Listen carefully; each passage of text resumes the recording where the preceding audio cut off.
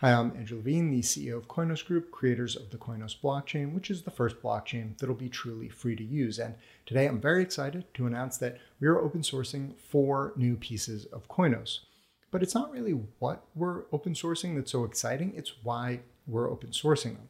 With Koinos, we're actually pioneering a whole new way of developing blockchains, which parallels the lean startup methodology.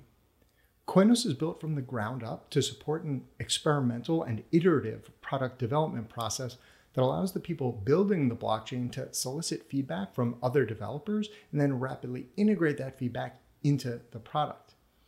In other words, we believe that developers should be treated like customers, and product market fit will be achieved when developers love using Koinos so much that they just pour in. Koinos is built so that we don't have to figure out exactly how developers will use it. We just have to deliver minimum viable implementations as either microservices or smart contract modules, which developers can begin playing with and then provide feedback on. This provides a ton of benefits, not the least of which is that it allows us to rapidly iterate toward product market fit, instead of having to build our product in secret in an enormous block of impenetrable code, which we then release all at once and hope is exactly what developers need and will always need. You can think of that as the morbidly obese startup methodology, and believe it or not, it's currently the norm in blockchain development. Part of the reason why we're able to develop Koinos this way is because we chose to perform a Bitcoin-style launch instead of ICOing or raising venture capital, which means that we can build Koinos the right way and build it out in the open.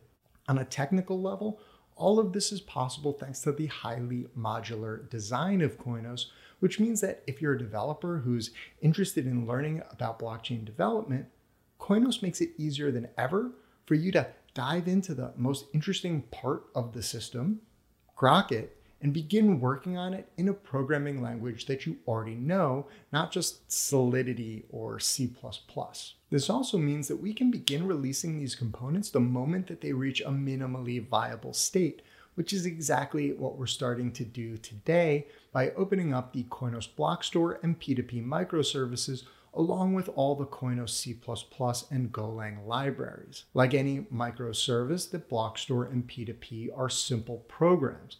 What makes these microservices special is that they're the first blockchain-specific microservices ever to be open source that we know of. So as you can see, we love open source software development and decentralization, but we've been saddened to see how many projects that claim to share these values pursue subtle and not so subtle ways of ensuring that they maintain control while developing most of their software behind closed doors. As one of the most experienced decentralized application development and blockchain development teams in the world, we understand better than most how difficult it can be to develop in the open, especially when you don't have the right tools. So we've been delighted to find that simply by launching the right way and then designing Koinos the right way, we found ourselves in a position where it makes perfect sense to continue developing it in the right way too, which means out in the open. The modularity of Koinos means that the more chefs that are in the kitchen, the better. We actually want developers to begin digging into the code as soon as possible